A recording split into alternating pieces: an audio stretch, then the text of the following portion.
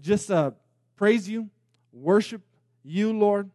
We thank you for a book like Judges. It shows that we don't have a religion, but we have a God that is actively involved in every area of our lives, Lord. In the messy parts and in the good parts, Lord, that you're there and you're moving in the middle of the brokenness and sin in this world, and you have a plan to redeem things, Lord. Bless our time, Lord. Teach us, help us see our own sin, our own idols, Lord. Reveal them to us, and then at the same time, Lord, just help us see how much loved and accepted we are in Christ Jesus, even though we are so sinful, Lord. In Jesus' name we pray. Amen. So today we got two big things to do. I have to intro the book of Judges and cover 3 chapters. So I'm going to try to move very quickly. But the main theme that we see in the book of Judges is found in chapters 17:6 and 21:25. It's actually how the book of Judges ends. But a major theme in this book is that in those days there was no king of Israel, and everyone did what was right in his own eyes. Right? So there was no king because they rejected God as their king. And because they rejected God, they go off and they depend on themselves. They seek to be their own king. They live life on their own terms, right? They do it their own way as they reject God. And so these are stories about what happens, right, when people do what's right in their own eyes and reject God, right? And what we see is this downward spiral in the book of Judges. It gets worse and worse and worse, and it leads to chaos when people do what's right in their own eyes. And so you might ask, well, why does this book of Judges matter for us? I think it matters majorly because things move very fast in life. Life goes fast, and it doesn't take long for your sin to spiral downward into chaos, right?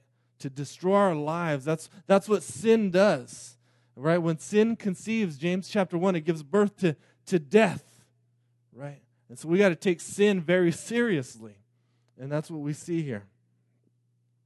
And I think another thing is our mindset in America is very much the same as we see in the book of Judges, right? The American mindset, or just living in our culture, our world that we live in, is that we do what we want when we want, right? No one has the right to tell me what to do or not to do. If it feels good, it works for me, then no one else can tell me anything, right? And sometimes we'll add, I can do right what I want when I want, as long as it doesn't hurt anyone. But those are themes that we see here that all the time, right? And so the Judges, the things that we see here, it's nothing new. It's not the first time. It's not the last time people did what was right in their own eyes. The thing, another major reason is this is a major gut check to the church, because as we read these stories, this is the people of God, right? This is not just the world. This is God's people, and so it's a warning for us as a church that this can happen in the church. All right, so it's very applicable to us. Now, what I wanted to do to start this series is help us understand where the book of Judges falls in the biblical story. Right? The Bible tells one story, and oftentimes when we read the Bible, we can read a book like Judges and be like, who are these people? Why does it matter? How does it, it means nothing to us unless we understand it in the context of God's story. Now, the big picture of God's story is broken down very simply into 4 parts. Creation, you'll see there. Fall, you'll see redemption is right in the middle, and restoration. 4 parts in God's story. Now you can break down each of those pieces, to understand them and unlock them even further, right? So right now, if you look in God's story, we're living in the time of God. God's created the heavens and the earth, right? Fall, man rebels against God and brings sin and brokenness and death into this world. And the good news is God has a plan to redeem his world, right? And we're going to look at the beginning of God's plan, the story of Israel, redemption initiated. I'm going to talk further about that right now. But where we live is, we live in the time between redemption accomplished. We live in the church age, right? Where Christ has already come. Christ lived the perfect life. Christ died the death we deserve to die. And he sent his church into the world, right? He blessed us to be a blessing. He sent us to be his witnesses. And we're living in that in-between time between that final restoration where Jesus Christ returns and judges and restores all things. Right? So as we look at the book of Judges, we're going right into that part, redemption initiated, right? Where God begins his plan, where all these things that are pointing forward to the coming of Christ are happening. That's what we're looking at. Redemption initiated, and that initiation starts with Abraham, right? God's plan of salvation starts with Abraham. God calls Abraham and calls him to go to this foreign land. He promises to Abraham that he's going to bless him to be a blessing to all nations. He tells Abraham that even though he was old and his wife was barren, that they would have many children, many descendants that would grow into be a nation. Right? There would be this great nation, and God was going to give them this land, which is what what's going on here in the book of Judges is it's them moving into the land, and that God would the future Savior, right? Jesus Christ would come through this family, the family of Abraham, the people of Israel. That's why the Old Testament talks about Israel so much, is all that stuff is pointing forward to the coming of Jesus Christ in God's plan of redemption. So what happens is after God gives Abraham these promises, Abraham never sees them fulfilled. He never sees them fulfilled. God's people end up in slavery for 400 years in Egypt. And if you know the story of Moses and the Exodus, God sends Moses and brings his people out of slavery, saves his people. And in the time of Moses, they're a nomadic people. They wander in the desert for 40 years until Moses dies. And Joshua is the next leader over Israel. And he's the one that leads God's people into the promised land.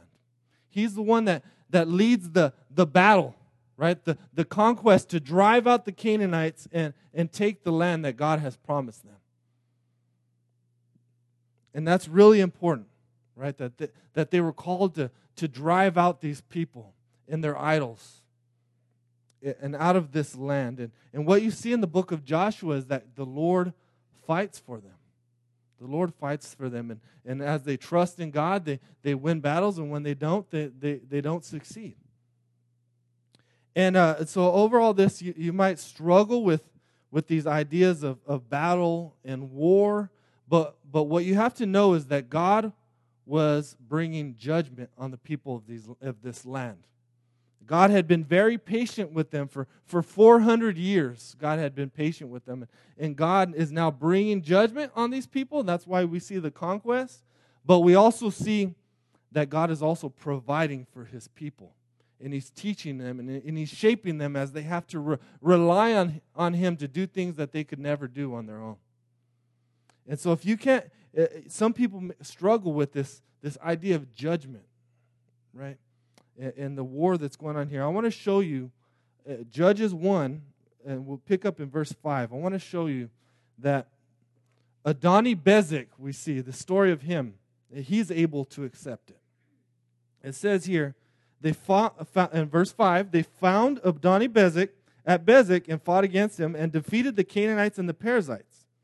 Adoni-Bezek fled, but they pursued him and caught him and cut off his thumbs and big toes. Brutal. And Adoni-Bezek said, 70 kings with their thumbs and their big toes cut off used to pick up scraps under my table. As I have done, so God has repaid me. And they brought him to Jerusalem, and he died there. Right? So here's this wicked king, Adoni-Bezek. 70 kings. It means he's been out doing some very wicked things, right? He's been chopping off thumbs and big toes, and they've been under his table like animals. eating his scraps. And what you see is this statement here by Adoni-Bezek is that he understands that what is happening to him is God's judgment, and he's able to accept it.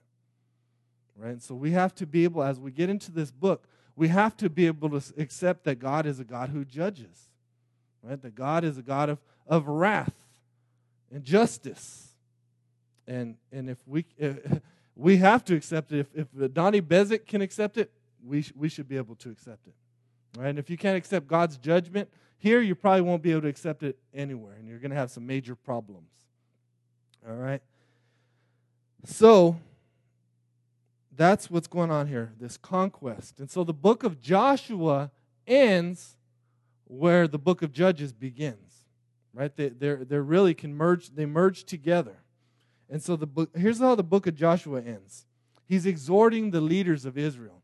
He's exhorting them to remember the land that God has given them, how the Lord had fought for them. He's exhorting them to remember God, to cling to Him, to obey His law. He's telling them not to marry other nations and worship their idols. And he's warning them that if they do these things, that God's going to be angry with them and God will judge them. And the people, in the end of the book of Joshua, they respond positively. 3 times in chapter 24, they say this: we will serve the Lord, for He is our God. In verse 18. Verse 24, 21. We will serve the Lord. 24, 24. The Lord our God we will serve, and His voice we will obey. Right? It sounds great, enthusiastic, exciting. The people are going to obey God. They're finally in the land. The book of Joshua ends like the last day of church camp. I don't know if you've ever been to church camp or summer camp, and the last day everyone's crying, I love you guys so much, man. It's going to be awesome. When we get home, we're going to serve the Lord. We're going to change the world. And then they get home, and what happens? 2 weeks later, everyone forgot, right? They're out. They can't even wake up for church anymore, and, off in craziness. That's how the book of Joshua ends. And so, when we come into the book of Judges, we see it's the first 2 chapters are overview. Chapter 1 is Israel's side of the story of what happened after Joshua died. And chapter 2 is God's assessment of what really happened. All right, so chapter 1, you see the continued conquest as they go in to take these lands and drive out the Canaanites. You see the chapter 1, if you read it, you'll see it started off very successful and it got worse, right? And so when you read chapter 1, you tend to read it, you can almost read it as, wow, they did pretty good. They weren't perfect, but Israel kind of provided their spin on the story to describe how it went. But what we see is it's filled with excuses, especially as you get to the end. Compromise, idolatry, and failure to trust God. And 6 times you'll read in that chapter 1 that they failed to drive out the inhabitants of the land. They failed. You see that they couldn't drive them out because they weren't trusting the Lord. They were not relying on the Lord and His strength. And they were trying to do it on their own strength. And so they fail. And you see this kind of idea of they half-heartedly follow God. They don't wholeheartedly follow Him. And so that leads to their failure. And so as we get into chapter 2, we see God saying, well, what happened? God's assessment is you disobeyed. So let's pick up in chapter 2, verse 1 through 5. Here's what God says about chapter 1. Now the angel of the Lord went up from Gilgal to Bochim. Now some people will say that this is a pre-incarnate appearance of Christ. The angel of the Lord, you often see that language used for God. And it says here, and he said, I brought you up from Egypt and brought you into the land that I swore to give your fathers. I said, I will never break my covenant with you, and you shall make no covenant with the inhabitants of this land. You shall break down their altars, but you have not obeyed my voice. What is this you have done? So now I say, I will not drive them out before you, but they shall become thorns in your sides, and their gods shall be a snare to you. As soon as the angel of the Lord spoke these words to all the people of Israel, the people lifted up their voices and wept, and they called the name of that place Bochum, and they sacrificed there to the Lord.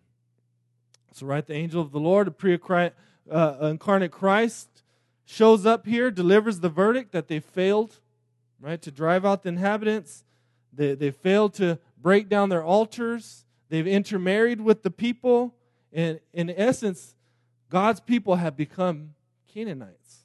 They have become like the world around them. They have synced with the culture around them, which is a major problem for Christianity, right? The Christian church is we become just like the world. There's no distinction. There's no separation. The consequence, God's not going to fight for them anymore. He won't drive them out anymore.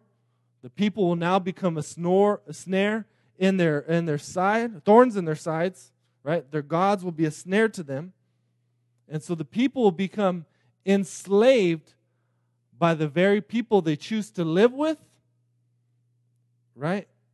And the gods that they choose to worship. They enslave. They choose their slavery. And so this is one of the most powerful examples in all of the Bible on how sin is slavery. Sin is slavery. You think you can control it, right? What begins as an act of freedom ends up enslaving you. Idols, we think they serve us, right? But we serve them. They control us. So that's what the verdict there. So what really happened after Joshua died? There's a very important statement found in Judges 2:10. It says, there arose another generation after them who did not know the Lord or the work that he had done for them. So they failed to pass on the faith. They failed to pass on a love for God, for Yahweh, and obedience to this next generation. And so a half-hearted generation, right, this generation that's only following God halfway, the next generation now is faithless, which is a huge warning for us as a church, right? And I would say it's not that the people completely forgot.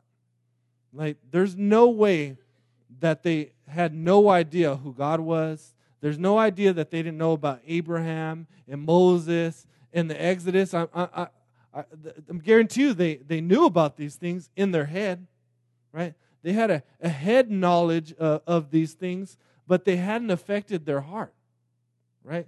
So what they knew in their head wasn't real to them in their heart. They didn't love God. Although they might have known some stuff about Him, they didn't love Him. They didn't love Him with all their heart, soul, mind, and strength. It wasn't a faith. It wasn't a relationship with God. And that's what it means that they did not know God. Right? They didn't know the Lord. They didn't love God in their heart. And so an illustration of this is I have a friend who walked with the Lord for many years. And he got into this a relationship, and it fell apart, and he just kind of floundered, walked away from the church, and just been struggling. And there's been many times where I've spoken to him, and I'm like, dude, what's going on, man? Like, when are you going to come back? You know, Christ forgives you. He loves you. You can come back, and He can restore you. And so I've been calling him to come back. And every time I hear the same thing from him, he's like, yeah, I mean, I know what's right. I still believe in God. I know what He wants me to do, but I can't do it. Right? There's this major disconnect between what he knows, right, in his head and what he knows in his heart. Right? And because of that disconnect between the head and the heart, it affects his hands, what he does with his hands. Right? You can't live for Christ and truly obey Him unless the head and the heart are connected, and then your hands follow. Right? So that's where he's struggling with. And that's what the people here, right? There's that disconnect between what they know and their heart, right? Really knowing God and not just knowing about Him. The rest of chapter 2 then explains the judges cycle. All right, I want to describe this cycle. This is a cycle that happened repeatedly over this 400-year period. What would happen there is we would see Israel would sin. They would do evil in the sight of Yahweh, which would lead to servitude. Yahweh would send a foreign enemy to oppress Israel. Right? That, again, you see God's judgment.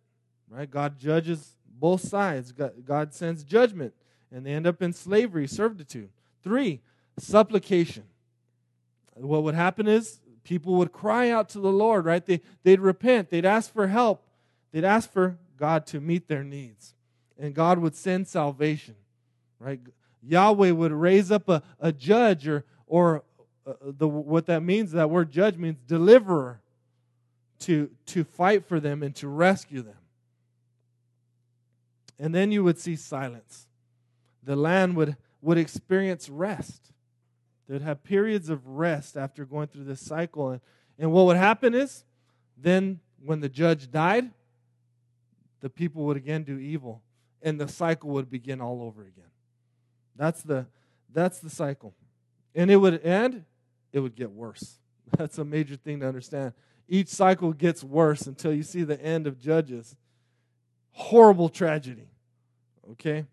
Let's look at chapter 3, verses 7 through 10. Then God gives us the first example of the Judges cycle. Okay? We see here in verse 7, it's telling us about the judge Othniel. It says, and the people served the Lord all the days. I'm looking at the wrong chapter. Chapter 3, verse 7.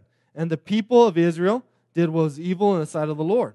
They forgot the Lord their God and served the Baals and the Asheroth. Right? So first you see sin. Right? They do evil. They worship idols. Verse 8.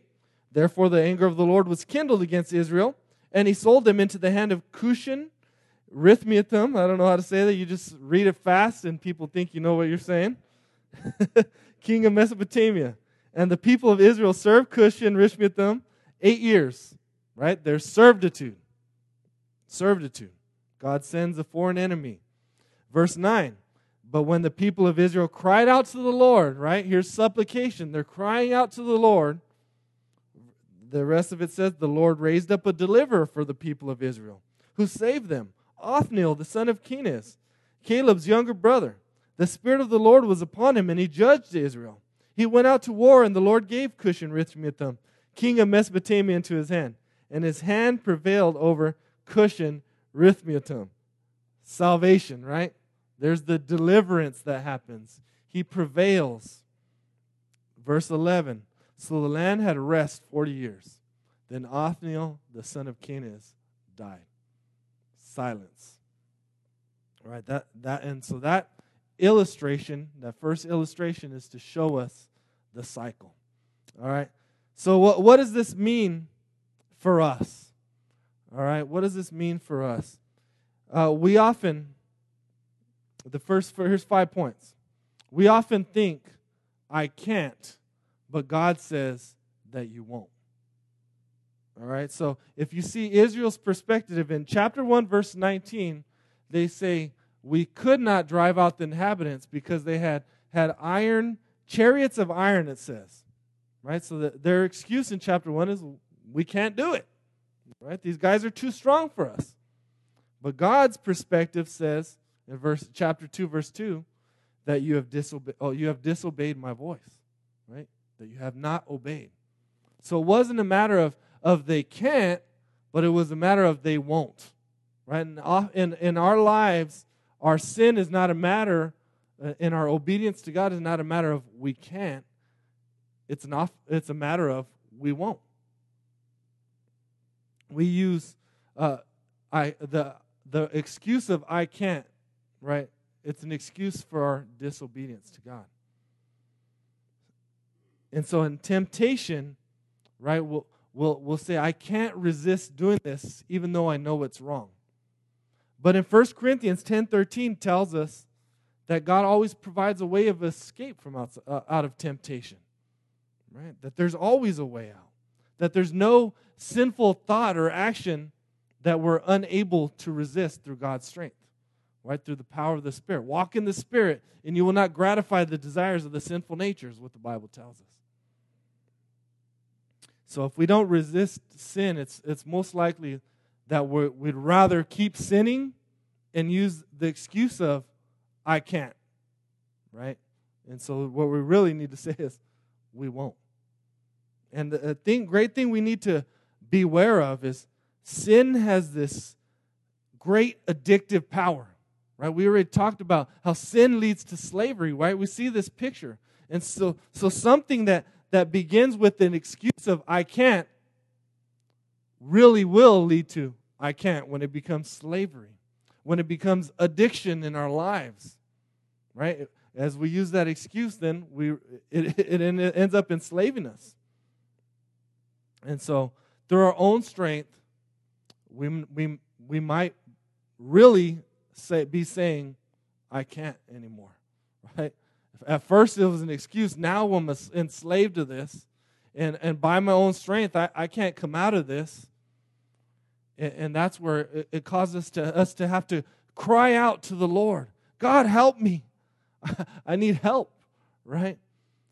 We need to get help and confess our sins and humble our sins enough to be accountable to someone. And ask God to deliver us and give us His mercy and transform us. Because when we're stuck in that addiction and slavery, we can't, but we can do all things through Christ who gives us strength, right? So that's when we have to cry out for our deliverer, our Lord and Savior, Jesus Christ, to bring us out of this cycle of sin. Another excuse we might use for say I can't, there's many of them, is for forgiveness, right? Many of us might say, well, I can't forgive them. How can I forgive them? And we're using the excuse of I can't. But what we really mean is I won't, right? Because I want to hold on to this anger. I want to hold on to this bitterness. I want to hold on to my right to pay them back, to make them suffer. So there's many things in our life that we can use the excuse of I can't. The second thing we learn here is that we must teach new generations about God and His saving work. Right? It's our responsibility as the church to pass on the faith. Right? Within 2 generations of Moses and the Exodus, these people had forgotten. They didn't have a relationship with God. And so we have to ask ourselves, what are we as the people of God doing to train up the next generation? And that's why, children's ministry is so important, right? The children's ministry we do here. Redemption Crew is so important. We're trying to pass on the faith. And so I want you guys to know that those of you that are doing children's ministry and Redemption Crew, sometimes it can be like, oh man, what am I doing here? These kids maybe they're not listening. This is frustrating. Sunday after Sunday, I'm having to volunteer. But I want you to remember that what you're doing is vital. It's important, right? I would hope that this would encourage you to see the work that you're doing. It's not babysitting, right? It's passing on the faith to the next generation. And I'd like to thank all you guys, everyone that's doing children's ministry. It's often a thankless job as you're off and no one knows who's up there, no one knows who's doing it. So thank you guys for coming early, staying late, preparing. It's a huge blessing. And I think we have to remember also that parents have the primary responsibility to pass on the faith to the next generation. It's the parents' responsibility. And the church has come along, right? We're here to guide and assist and to help you as parents. But it's your responsibility ultimately. And so the greatest thing you can give your children is your own vital relationship with Jesus Christ. That's the greatest gift you can give them, right? You have to see. They need to see you loving God, right? If you're half-hearted in your faith, like Israel, right? And you kind of do the Christian thing over here, and then over here you're doing your own thing, they're going to see that. And the next generation is faithless, right? So they need to see you loving God. They need to see you worshiping and praying and reading your Bible, and you should be doing these things with your children. They need to see you also confessing your sin, asking for forgiveness when you are harsh with them or angry or frustrated, right? They need to see you confessing your sin and repenting and seeing that you take sin seriously. That's how the faith gets passed to the next generation. We can't, and I think another thing is they need to see you living in community with the church as well, right? The church is important. God's people are important. Sharing the gospel is important. All these things. You can't just expect the church and the school to raise your kids for you. So you should take that very seriously. Like we could have a faithless generation and the church dies. That's what happens. 3, we see that idolatry is a real threat to the people of God. It's a real threat.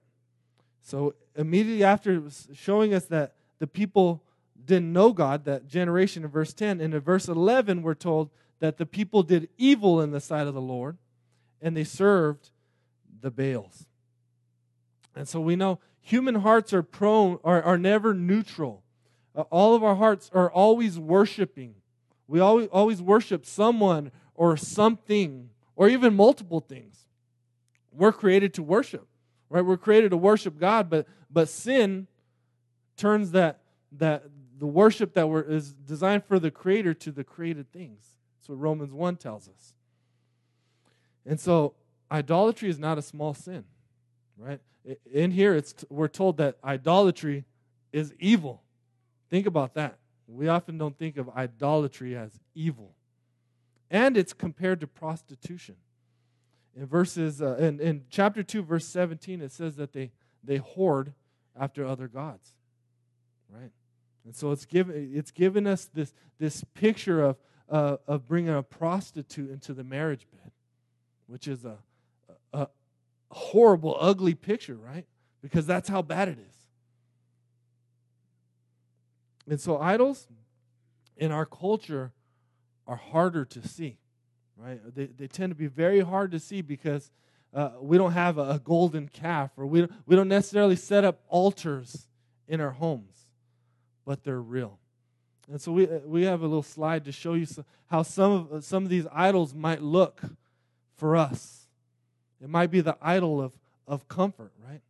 I center my life around comfort, and I do everything I can to just have a comfortable, easy life, entertainment, and anything that interrupts that, right? I'm angry or I'm frustrated, maybe even angry at God because, hey, I'm supposed to be comfortable, right? It might be pleasure, where we chase after pleasurable things.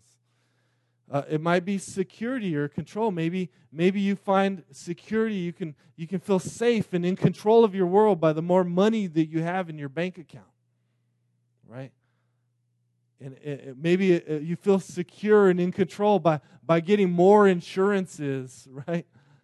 That's what we're looking for. It might be approval. Maybe you're constantly looking for approval from other people, and you fear men and women, what they might say about you. Right? These are all idols that are alive and well in our world. And so all these things are not necessarily all bad things. That's the hard thing about this. None of these things in and of itself is not a bad thing.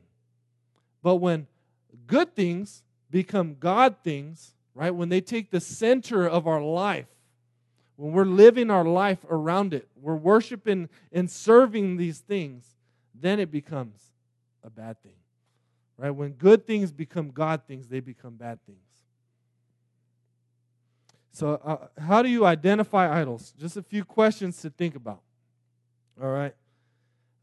What do you think about most? I'd encourage you to write some of these things down. What do you spend your time and your money on? What do you worry about? What are you angry about if you lose or you don't get it? Maybe you're angry at God or others or your family right? Or your kids for ruining your fun. What are you afraid of losing? Is there anything in your life that if God asked you to give it up, that you would say no? If there's something in your head that pops up in your head, like all those questions that you think keeps popping up, that's your idol, right? 4, we're vulnerable to the same cycle of Israel, right? How many times in our life have we gone off into sin, right? We go off into sin and disobedience. We do what's right in our own eyes. And then it leads to tragedy in our lives, right? We become enslaved to this thing. It brings a lot of pain and heartbreak in our lives. And then we cry out to God, right? God, save me. If you help me get out of this, I promise I'll never do it again. Right? And then God, because He's gracious and merciful, and nothing can separate us from the love of Jesus Christ, right? He pours out His grace and His mercy, and He redeems us, and He helps us out of that, right? And then there's this time of silence and peace in our life, and then we go right back into the cycle, right? I know we've all done that. What if, and the good news is, know what? We can't out-sin God, right? Nothing can separate us. There's no condemnation for those who are in Christ Jesus. That's the good news. So there's grace at the end of these cycles. But what if we could avoid the pain and the cycles and the headaches of going through this, right? Life's hard enough without us, through our disobedience and sin, making it worse. Right? What if we could avoid these cycles? I want you to think about that. And God's given us resources to avoid those cycles, right? The Spirit of God, the people of God, the Word of God. We need to cling to those things, right? To those means of grace, God's prayer, right? Prayer. Those are things that can help us avoid these cycles. And if we're doing them, it'll help us come out of that cycle quicker, right? As we see, oh man, here's what's going on in my life, right? But I'm praying, God convicts me, I repent, and before it leads to a bunch of pain and destruction in my life, I'm getting out of that faster and faster as I mature in Christ, as I rely on Him and His resources. That's why reading your Bible and praying are so important, right? We don't just say it because we want you to do a 15-minute devotion and feel good about yourself. This is how we walk faithfully with God. And it can save you and your family a lot of pain and heartache. The number 5, and I'll end with this, is we need a deliverer who won't die. Right? What we see is after Othniel died, Othniel delivers them. There's 40 years of peace. He dies. Cycle begins again. And so we need a deliverer who won't die. And the good news is we have one, and His name is Christ Jesus. He's the one that we have to cling to.